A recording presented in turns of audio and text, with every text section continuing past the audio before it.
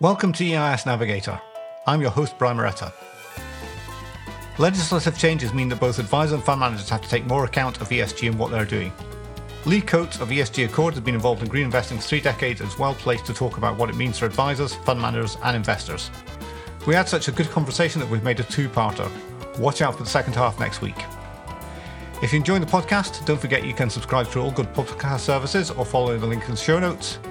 If you have any suggested future topics or guests, then you can email us at inquiries@harlandco.com. Without any further ado, enjoy this episode.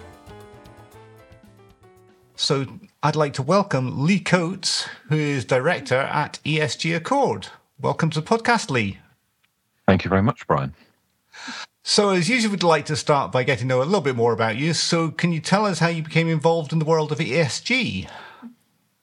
Yeah, well, for 31 years, I ran my IFA business called Ethical Investors, and that specialised in ethical investment. And obviously, starting back in 1989, there was no ESG or sort of sustainable finance, but it's morphed over the 3 decades. And then I retired from that business during lockdown, and that lasted a month. Mm-hmm. And then with my colleague Ellie, we set up ESG Accord. And so I've sort of, is it poacher turned gamekeeper? I'm not sure. I've gone from being an IFA to running a compliance business. And if I was schizophrenic, I probably wouldn't talk to myself.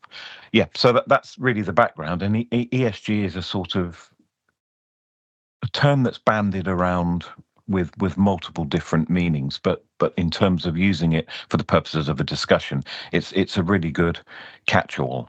But so that's basically it. It's moved from ethical into sustainable into ESG into compliance. Yeah. Because I first came across it when it was SRI, sort of one of the permutations. Yes. Yep. So you mentioned about ESG Accord. What does ESG Accord actually do? We provide technical compliance support for advisors and small to mid fund managers around developing an ESG and sustainability proposition. So obviously for advisors, it's how do you incorporate it into your financial advice process? And for fund managers, how do you talk about what you do in a way that is compliant? And of course, nowadays, when I certainly say the word compliance, it's often unspoken is / consumer duty, because the world of consumer duty is going to impact on every single aspect of providing advice or being a provider. And we look at specific aspects of consumer duty in relation to ESG and sustainability and clients making investment decisions that align with their values. Okay, so we'll dig into those a little bit. But obviously, this podcast focused on the world of venture capital. How did you become linked to that world? Well, we published a database on model portfolio services. And as a result of that, we started getting requests from advisors. Oh, could you look at the tax efficient vehicle market? Because advisors were looking at MPS and obviously talking to clients about ISAs and SIPs and whatever. And then if clients are interested in ESG and sustainability, you could go off and find some funds. But the feedback we got from advisors was that there was less sort of coordinated information from providers, and some were doing it but not talking about it unless you asked, and some were doing it and a lot more upfront, and a lot were not doing it. So really, that we looked at that market, and then we work with Martin Fox, who is on works with ESA. And we decided, well, why don't we do a tax-efficient vehicle version of our MPS so that we have a free-to-access database looking at EIS, VCT, SEIS, IHT plans, and went out to the market and just said to all the providers, if you're doing anything at all around ESG and sustainability, talk to us. Put the information upon our database so advisors have got a single source to go and compare and contrast. Mm-hmm. Yeah, I've had a look at that myself, and there is definitely a lot of information in there. So it's definitely a helpful resource. So, as you sort of said, we're focusing on ESG, and that's a phrase that has kind of evolved over the years. So how do you see what ESG means to you, or where it is just now? I think that the short answer personally is ESG is on its way out. It's just the rest of the world hasn't caught up yet. Sounds very arrogant, doesn't it? No. What I mean by that is that there's a nuanced subtext to that, which is that there's been a lot of products pushed as being ESG. They are themselves ESG, marketed as ESG. We're going to save the world by being ESG. That's what I think will end very, very soon. Should have ended a long time ago, and maybe shouldn't have even started. So I think ESG will just become so normal that people won't talk about it. And what I mean by that is that it'll just become what it should have always been, which is a risk tool used in the investment management process. When you're picking companies, you look at their ES and G, because those are externalities that impact on the bottom line of businesses. And if they don't, you need to know that they don't. So that's about looking at who you're investing in. And it doesn't matter whether you're running a large OIC or an EIS or VCT. There are externalities that you need to look at in different sectors, have different weightings.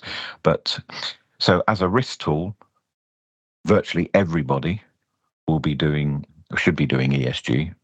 We often hear advisors say, my clients don't want ESG, which is an interesting one. When you break that down, what they're saying is, I don't want any environmental and any social or any governance applied to any investment you make for me, Mr. IFA or Mrs. IFA. And of course, IFAs are going, my clients don't want ESG, so I recommend, and there should be a pregnant pause there, or there isn't anything. You show me a fund with no governance. Yep. And if they exist, who on earth would invest in them anyway? That's the thing. If they did, it's a free market. Launch as many funds with no governance in as possible, but nobody in their right mind would be recommending them. Well, I think we've had them in the past. I've been reading a book recently about it's called Lying for Money, about scandals in the past. And there have been these things in the past, but we have the rules now which stop that, hopefully. Yeah, to stop them being marketed. But I could, sort of playing devil's advocate, I would argue that some of those scams in the past have had very good governance, internal governance about how they can last as long as possible before they get caught. So, if you take the broad spectrum of, what exactly does governance mean? It means looking after the business. So if you're doing a scam with good governance, it'll last longer. Yeah. I mean, slightly tongue in cheek there. Yeah, but not entirely, in the sense that Bernie Madoff no doubt had excellent internal governance because he ran that for such a long time. Yeah, and exactly. People who are not organised can't do that. So, so governance is not, and this is perhaps one of my criticisms of ESG, in that the G side is ambiguous in a sense, in that it just because something's run well, doesn't necessarily mean it. It can be run well in achieving objectives that aren't necessarily aligned with what you as the investor wants.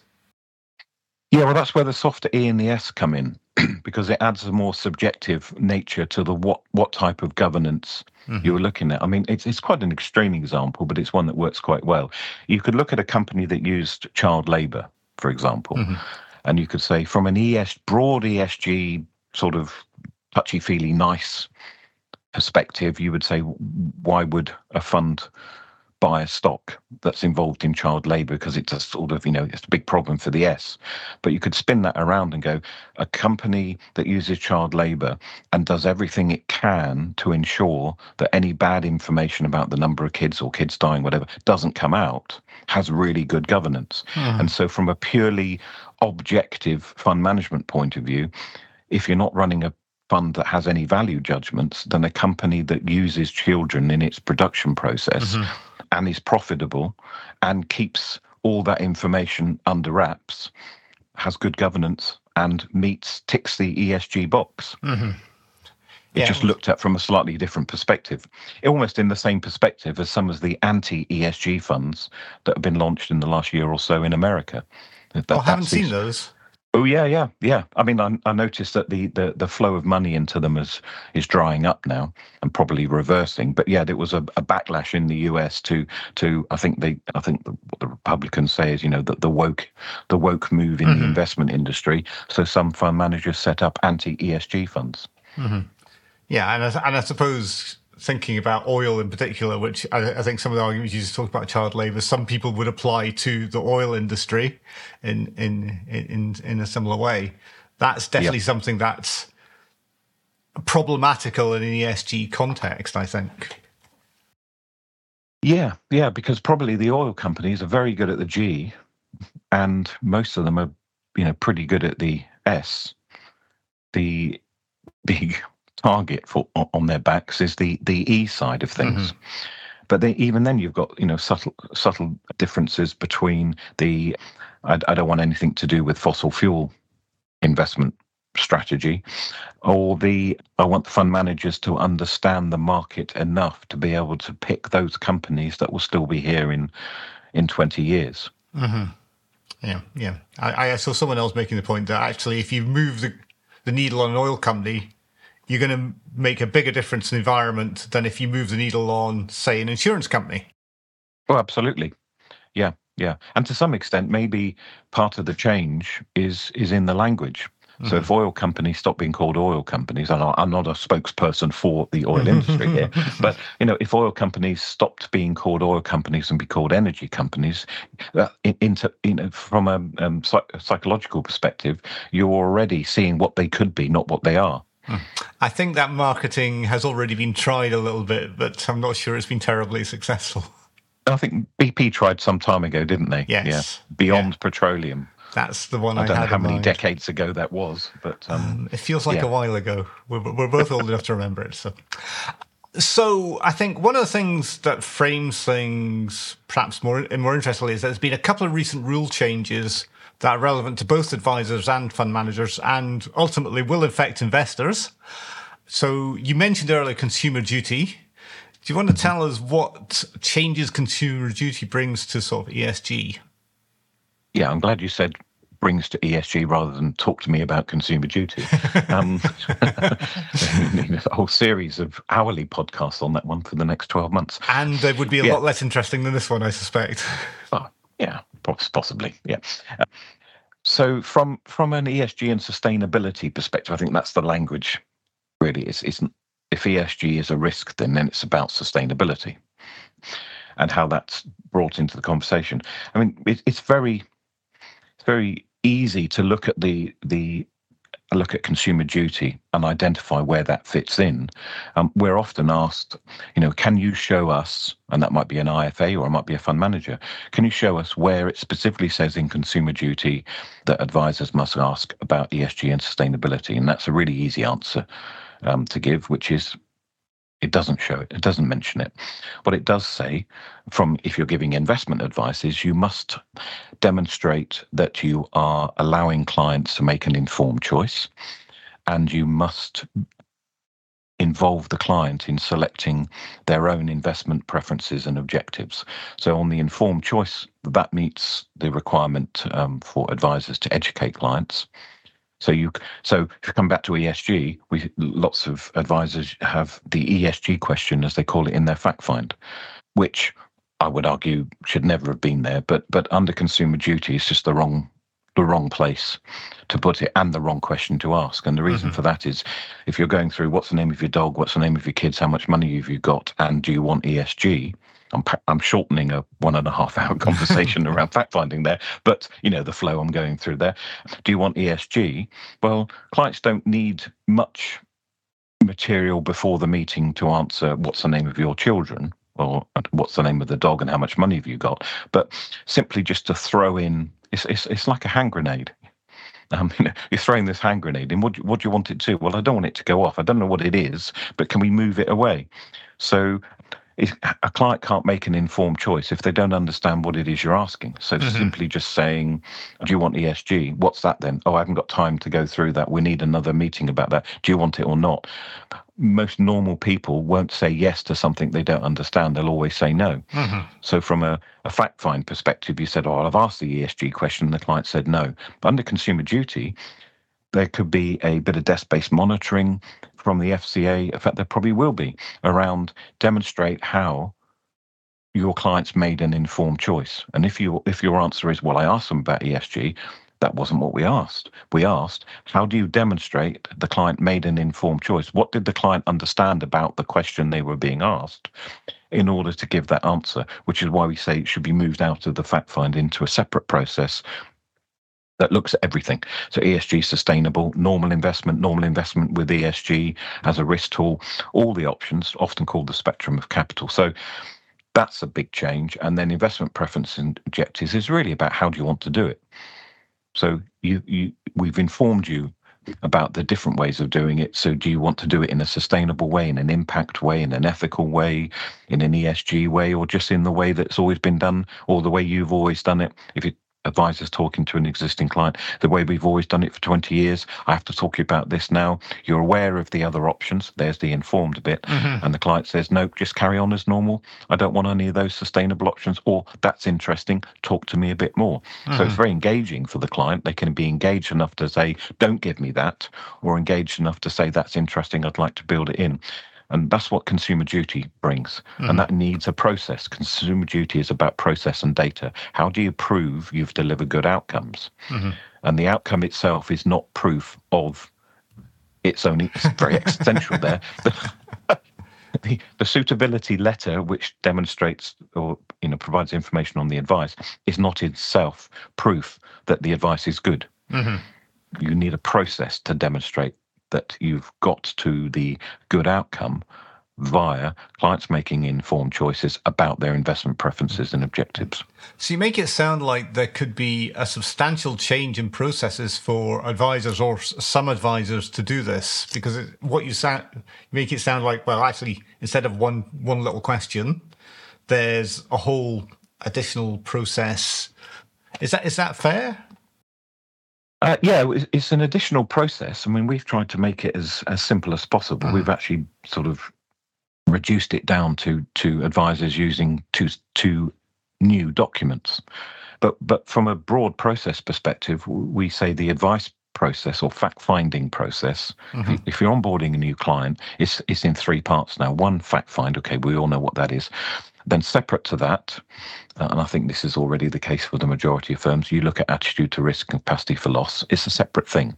Just having how much risk do you want to take thrown into in the middle of a fact find doesn't work in the same way as ESG thrown into a middle of a fact find doesn't work. So fact find, risk, preferences.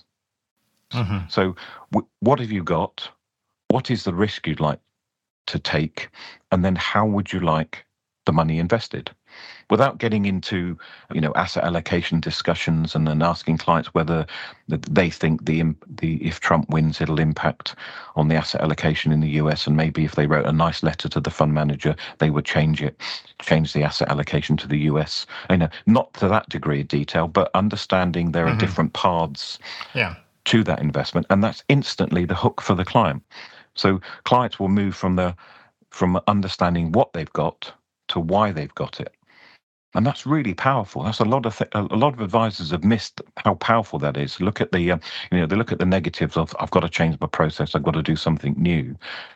But if they're taking clients on a journey with them for the long term, and clients are moving from I've just been told for 20 years what I've got and why I should have it, but now I understand what it is I want and why I've got it. And that helps with market fluctuations. When the client's view is, I wanted to invest sustainably, I've got a long-term view, and then Russia goes into Ukraine, it's, okay, that's really hurt.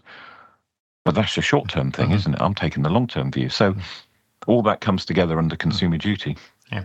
And do you think there is demand for clients for this as well? Because it seems to me that there's probably a good portion of clients that will be happy because they're understanding things better. And there's probably still a portion of clients, and I have no idea how big this is, who're just like, I just want to be told what to do. Yep. Yeah, and then you're sort of a negative catch-22 there, because there is a mindset in some firms that if clients were interested, they'd ask. And therefore, by default, in not asking, they're not interested. One is proof of the other. On that basis, I spent 30 years as an IFA. I never, ever in 30 years had a client insist that they purge themselves and tell me what their attitude to risk and capacity loss would be, and that they couldn't sleep ahead of the meeting because they were so excited about telling me about their attitude to risk and capacity for loss. On that basis, as it never happened, why would I bother asking about their risks? It's clearly not important to them. So, I look at ESG and sustainability seriously along the same lines. It's not the client's job to raise the issue. So I think there's a huge amount of latent demand out there. Only the people that have that latent demand don't know they've got it. Which is the advisor's job to check. And even if 99% of an advisor's clients don't want ESG, the point is, under consumer duty, you have to ask in order to identify that they've made an informed choice not to have it, not make the choice on their behalf. Again, come back to risk. It's the same as the client saying, well, I don't know. What do you think? Well, I can't ask. Okay, you're my advisor. You fill in the risk for me. Hopefully that doesn't happen. But it does happen in ESG, which is that sort of, I'm not going to ask unless the client asks. They haven't asked, so they're not interested. So on their behalf, I've made an executive decision that they don't want it, and I'll take them down the path that suits that assumption. Not very good for claims management. No, and it seems to me that you could almost say that actually it's even less likely than for risk, because ask a client what they know and what they feel about risk. They're probably very hard to substantiate what they say and think. Almost everybody will have some sort of opinion on some aspect, certainly of ESG, E&S, and possibly of G as well. So they already will be probably talking about it. Oh yeah, that, BP are a bunch of whatevers, or these poor oil companies getting hammered, whichever perspective they have. Yep. There'll be a lot of people. Yeah, the interesting thing about that is that if you look at the risk thing, clients may not understand risk and certainly wouldn't understand capacity for loss. As a general statement there, the average person doesn't have discussions down the pub about capacity for loss. But they're told on the news every day that the market is up, the market's down, billions have been wiped off shares because Russia went in, whatever. So there's that element of, if I go into the stock market, there's a risk, I could lose some money. So without being able to use any of the vocabulary, there's a sort of inbuilt fear of being in the market. So they're already in that risk space. However, when it comes to ESG, they could go down the pub every night, have ESG discussions, and not a single person that within that conversation necessarily makes the leap to all the things we're talking about are related to investment, are related to my ISA, are related to my SIP. And that's the jump. They can have conversations about the subject, but that subject is a different area to investment, and never the two shall meet. And in most instances, they don't. But the point is, the advisor doesn't know that their clients are down the pub talking ESG issues every night until perhaps a couple of years later when the client says, oh, my friend's had a green ISA for years. Why haven't I got one? Well, you never asked. Well, was it my job to ask? Well, no, it wasn't my job to ask. Yeah. It was your job. You're the advisor. Yeah, advisor, yeah. You should have let me know that it existed, because I would have done that. Oh, and by pure coincidence, the ISA that you set up for me a couple of years ago is now worth half of what it was when I put it in. So I want you to reinstate me back to where I was before I put the money in, so then I can go and put my 20,000 in a green ISA. Yes. That's an interesting one. How do you defend that one? Well, you didn't ask. Yeah, but try taking that one to FOS. The client didn't ask whether I should have done this, so I didn't. Yes, that seems a fairly tenuous argument to make. Yeah. The regulator's going to be too sympathetic to that one. Yeah. You mentioned about a sort of spectrum of things. So if a client does want, I'm going to use the ESG in the broadest sense. Yeah. What should an advisor actually do? Because you mentioned a whole pile of options there. Yeah. Practical perspective, it's before there is a meeting with a client, send them some information. We say about the spectrum of capital. It's a broad term just to say everything from conventional investment through conventional with ESG and the labels that are coming in. An ethical, not hierarchical thing. It's just there are different pathways. There's different ways money could be invested, And then the technical bit is how they're invested once you've chosen your pathway. So we say to advisors, just send the client a document to read before the meeting. That's part of informed choice, meeting consumer duty. Have a read of this. It's very light reading. It just describes different ways in which money could be invested. Then when we meet, we'll have a conversation about the one that's right for you. It's very client-friendly language. Client may raise some questions. Can you explain this a bit more? Can you explain that a bit more? And they could say, can you explain a bit more about this conventional investment that I've had for 20 years? Why doesn't it include sustainability or ESG? Does it have I read about the governance thing. Surely you wouldn't put my money in the companies that weren't well run. And has it been in companies that have? Was that the reason why I lost some money a few years ago? Because it had companies that didn't have this governance. This governance thing's really interesting. Now I've read about it. So, you could have a conversation. Unlikely, but a client could get engaged at that level. So it's just send them that, and then the only other document we say advisors need is a way of recording the conversation about the document that they sent the client before the meeting and the client's reaction to it, which is, have you read it? Yes. Are you happy? Have you got any questions? No. Would you like to, have you chosen the route you want to take? Yeah, I understand what I want to do. Good. Then you're making an informed choice. Yeah. Okay, you wouldn't put it like that. Just it sounds leading, but you know what I mean? It's just capturing that information and you record it and then you go off with, I don't want any of that. Sustainability is perfect for consumer duty because the client made an informed choice about what they don't want. It's not what you do as much as what you do want, is knowing what you don't want, identifying, I don't want my money to go there.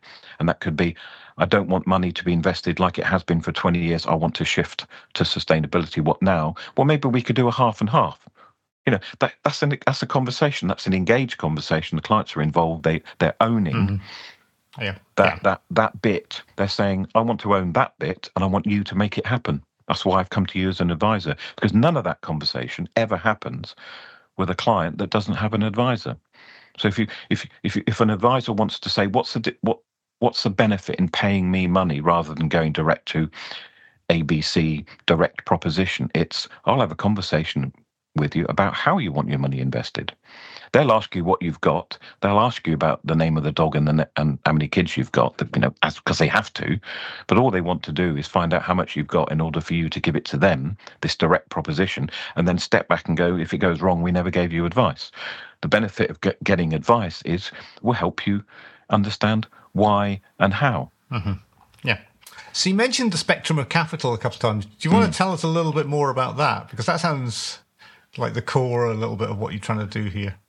Yeah, I mean, it's a term that's been around for a long time. I mean, normally, or historically, it starts from light green and goes right through to sort of ethical and responsible, and we use it in the context of saying different pathways. So, a conventional UK equity fund or a global fund, that's what we would call a conventional. It just exists to maximize returns. It's a growth fund. It's there to maximize returns, not to make any value judgments, hopefully with the G built in for governance. And that's it. But more funds, and I think very soon the majority of funds will be conventionally run, maximizing returns, etc., but using ESG as a risk tool. So that's another step. And then we've got sustainable labels coming in shortly. And then you've got ethical at the end. So that's a spectrum of ways, very top level, non-technical, but it just allows clients to say, okay, I understand there are different buckets or different pathways I can take, and now I understand that. I can make an informed choice, and that's something advisors need to stress to clients, that they're going to be far more involved in the advice process. It's not about the advisor telling them what to do and why it's being done. It's about engaging. So going to ask you more questions, and that can be about extending the risk. It doesn't have to be about ESG, but I'm going to make sure that you really understand what it is, because I can't really proceed until I get your effective buy into this. Are you happy now that we proceed? And, oh, you've always done it for me, you do it, just isn't acceptable. And that's quite difficult, actually. Forget ESG. That's a difficult conversation to have, because that doesn't meet consumer duty. Oh, you've been my advisor for 20 years, just carry on. Well, that's not an informed choice. That's a sort of passing the buck to someone else. But it's an interesting that client might 2 or 3 years down the line use consumer duty as a lever to say, well, I never made an informed choice, did I? I want out of that investment that lost me money. Yes, that. I think that's always a challenging decision for advisors. Having been on the fund manager side of a couple of these situations in the past where funds haven't quite performed as well as you might have hoped, and probably some investors out there were effectively missold. You know, that their expectations. You know, in the spectrum of what people are being told, some are being really realistic, and some are not being really realistic. You know, and that depends on the quality of the advisor to a certain extent as well. Yeah, and the process. Yeah, and I keep saying process, but one thing that advisors need to take away from Consumer Duty is just make sure you've got a process for everything. So doing it really well, delivering perfectly good outcomes for the client is now not enough. You need to be able to point to every stage in the advice process what your process is in that process, because each step has you need your due. We do due diligence, and we do good due diligence. But what's your process? Have you got it written down somewhere? Yeah, you need to document what your due diligence is. And if a client says yes, they want sustainability, what's your due diligence process for finding a suitable, sustainable investment option for them? It's all process driven and data, and it makes the regulation very much easier, because all the FCA has to say is show us how you identify that clients are making an informed choice. And it can't be because they all agree with me is not an informed choice. They're just agreeing with something. They may or may not understand what it is they're agreeing with. So the FCA would be teasing out from that question, well, what process do you have in place? What do you give clients in this point in the process or that point? So do you ask them pick a number between 1 and 10, that'll be your risk? Or do you have an attitude to risk process that explains to clients why they're being asked and what the differences are? And most use, computer-driven psychometric testing or whatever it's called to sort of tease out what the client's actual risk is. Would you still attend a party if you'd lost 10%?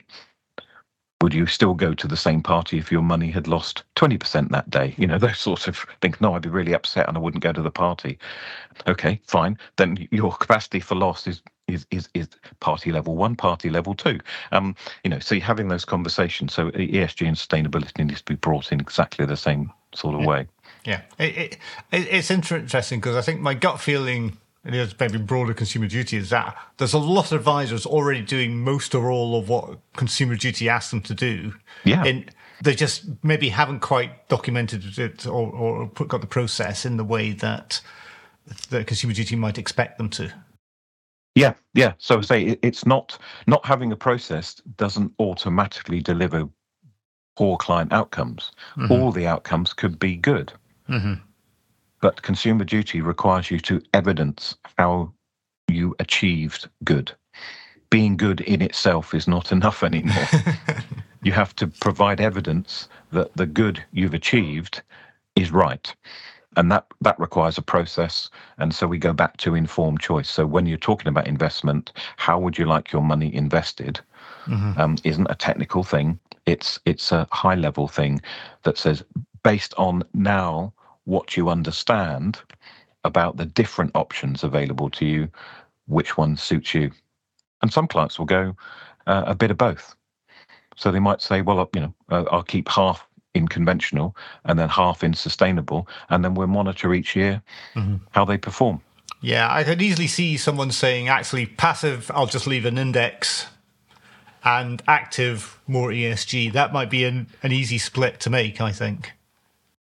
Yeah, definitely, because it's going to be harder and harder for passives to actually make any claims in the sustainability space unless they're linked to a very specific sustainable index. Mm-hmm.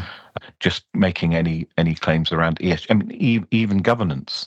How do you apply? Slightly rhetorical question, but how can you apply at a deep dive level governance when you're running a passive fund when you're buying what's in the index? Well, you can't, in a sense. No. I mean, there are governance processes in. Yeah. Is it a good index? Do we have a process to monitor? Mm-hmm. And are we updating the index once a year based on a fixed cutoff date just before we go away for Christmas? That's not very good governance in the managing of an index fund, but it's not about a governance in the companies in which you invest. Which is why there's a strong claim in the active management community, and clearly EIS, VCT, those are actively managed products, about really understanding the company that you're making the investment in, not investing in it because it's the fifth largest company in an index, but investing in it because you believe in the business.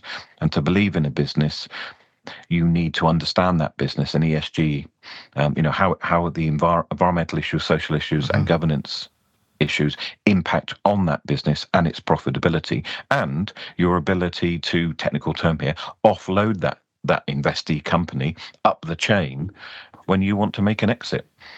Because where you're exiting to will have its own set of ESG and sustainability parameters, because as a stock gets bigger, it goes into bigger investments, it moves out of the tax efficient vehicles into the mainstream, and those mainstream funds have a whole load of ESG, sustainable, responsible questions to us because they have to report.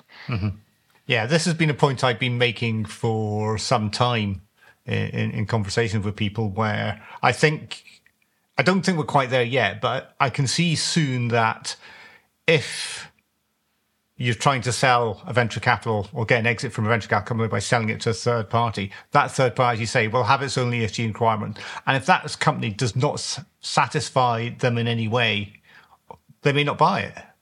Or exactly, yeah. Or if the process if it doesn't have good processes, you will get a lower price on exit because they're going to have to spend money bring it into their ESG requirements.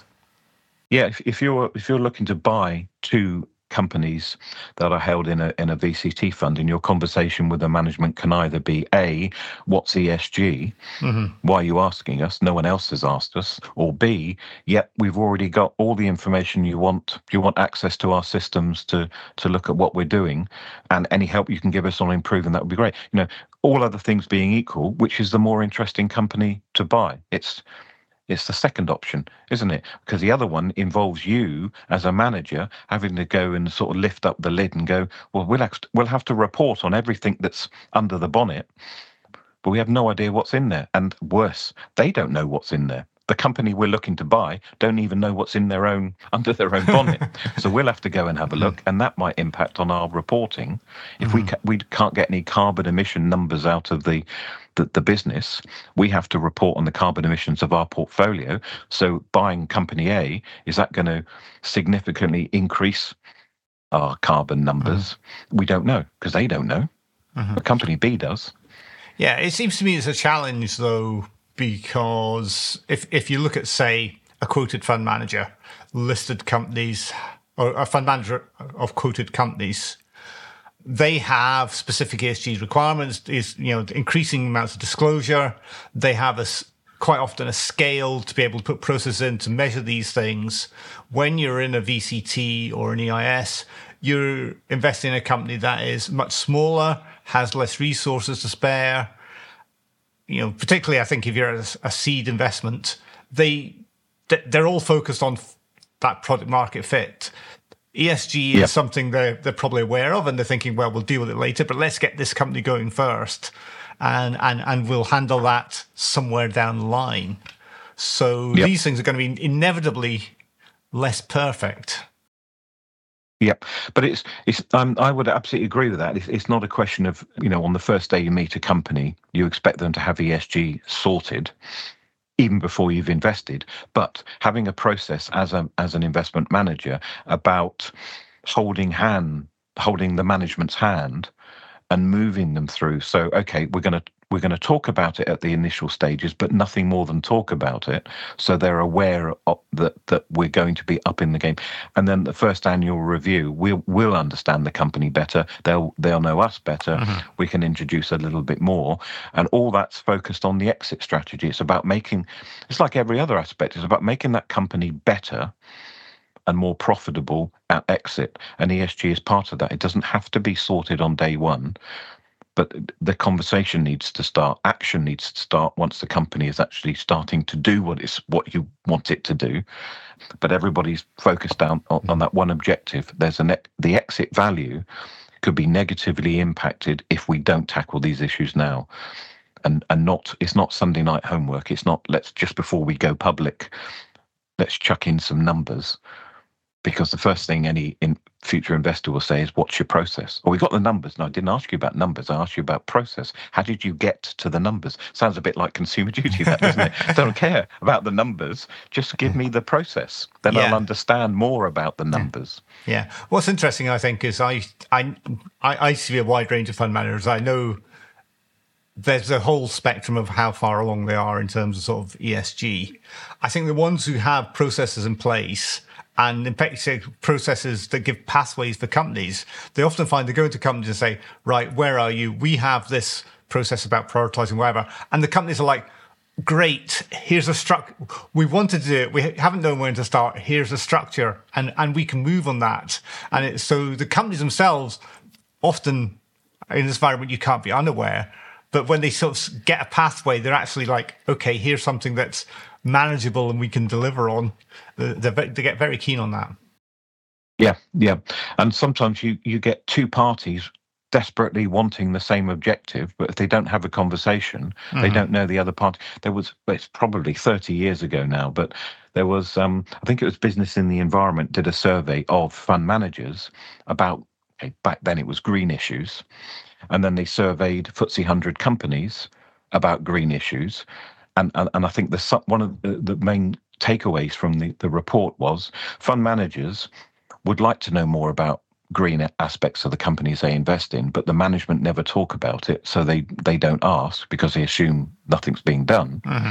And then investee companies, FTSE 100 companies were saying, we've got so much stuff here to talk about. We're doing so many good things, but no one ever asked us. And we don't bring it up because we assume they don't want to know. And so it's okay, let's go back 30 years, but it does show the psychology of, when somebody actually does mention it for the first time, don't be surprised if you get a lot of excited responses. Wow, so you really want to know what good stuff we're doing? Yeah, we do want to know. Fantastic. Changes the dynamic. Take that situation, and like I said a bit earlier, plug that into the advisor-client relationship, and it's like, well, I didn't know what I didn't know, but thank you for introducing that concept to me. Can we talk about it some more? It instantly engage clients. Oh, and by the way, I've got about 5 mates who would love to have that conversation with you as well. Yeah. And that isn't going to happen if the advisor gets very excited about describing time value of money and pound cost averaging. The client doesn't run to the pub to their mates and say, everybody gather around, I want to talk to you about pound cost averaging. But they will go and say, we regularly have our Thursday evening pint and planet. That's a good one, isn't it? Pint and planet discussion. And no one's ever talked about money before. I just spent some time with a new advisor and they did. And it's brilliant. Well, they didn't give me a pint, but they did talk about the planet. They then spread that word. Oh, what's the name of your advisor? Mine's never mentioned it. Yeah. Well, they probably can't help you then, but mine can. I hope you enjoyed the first half of the discussion with Lee. Next week, we'll talk about the new sustainable disclosure rules for fund managers and how that will affect advisors and investors. As usual, you can get full show notes with links at hartmanandco.com/podcast. If you like what you hear, please give us a review with lots of stars in your favourite podcast app. You can also subscribe directly on all good podcast services and players or through the link in the show notes. We can be contacted at inquiries@hartmanandco.com. Thanks for listening. We'll be back with the second half next week.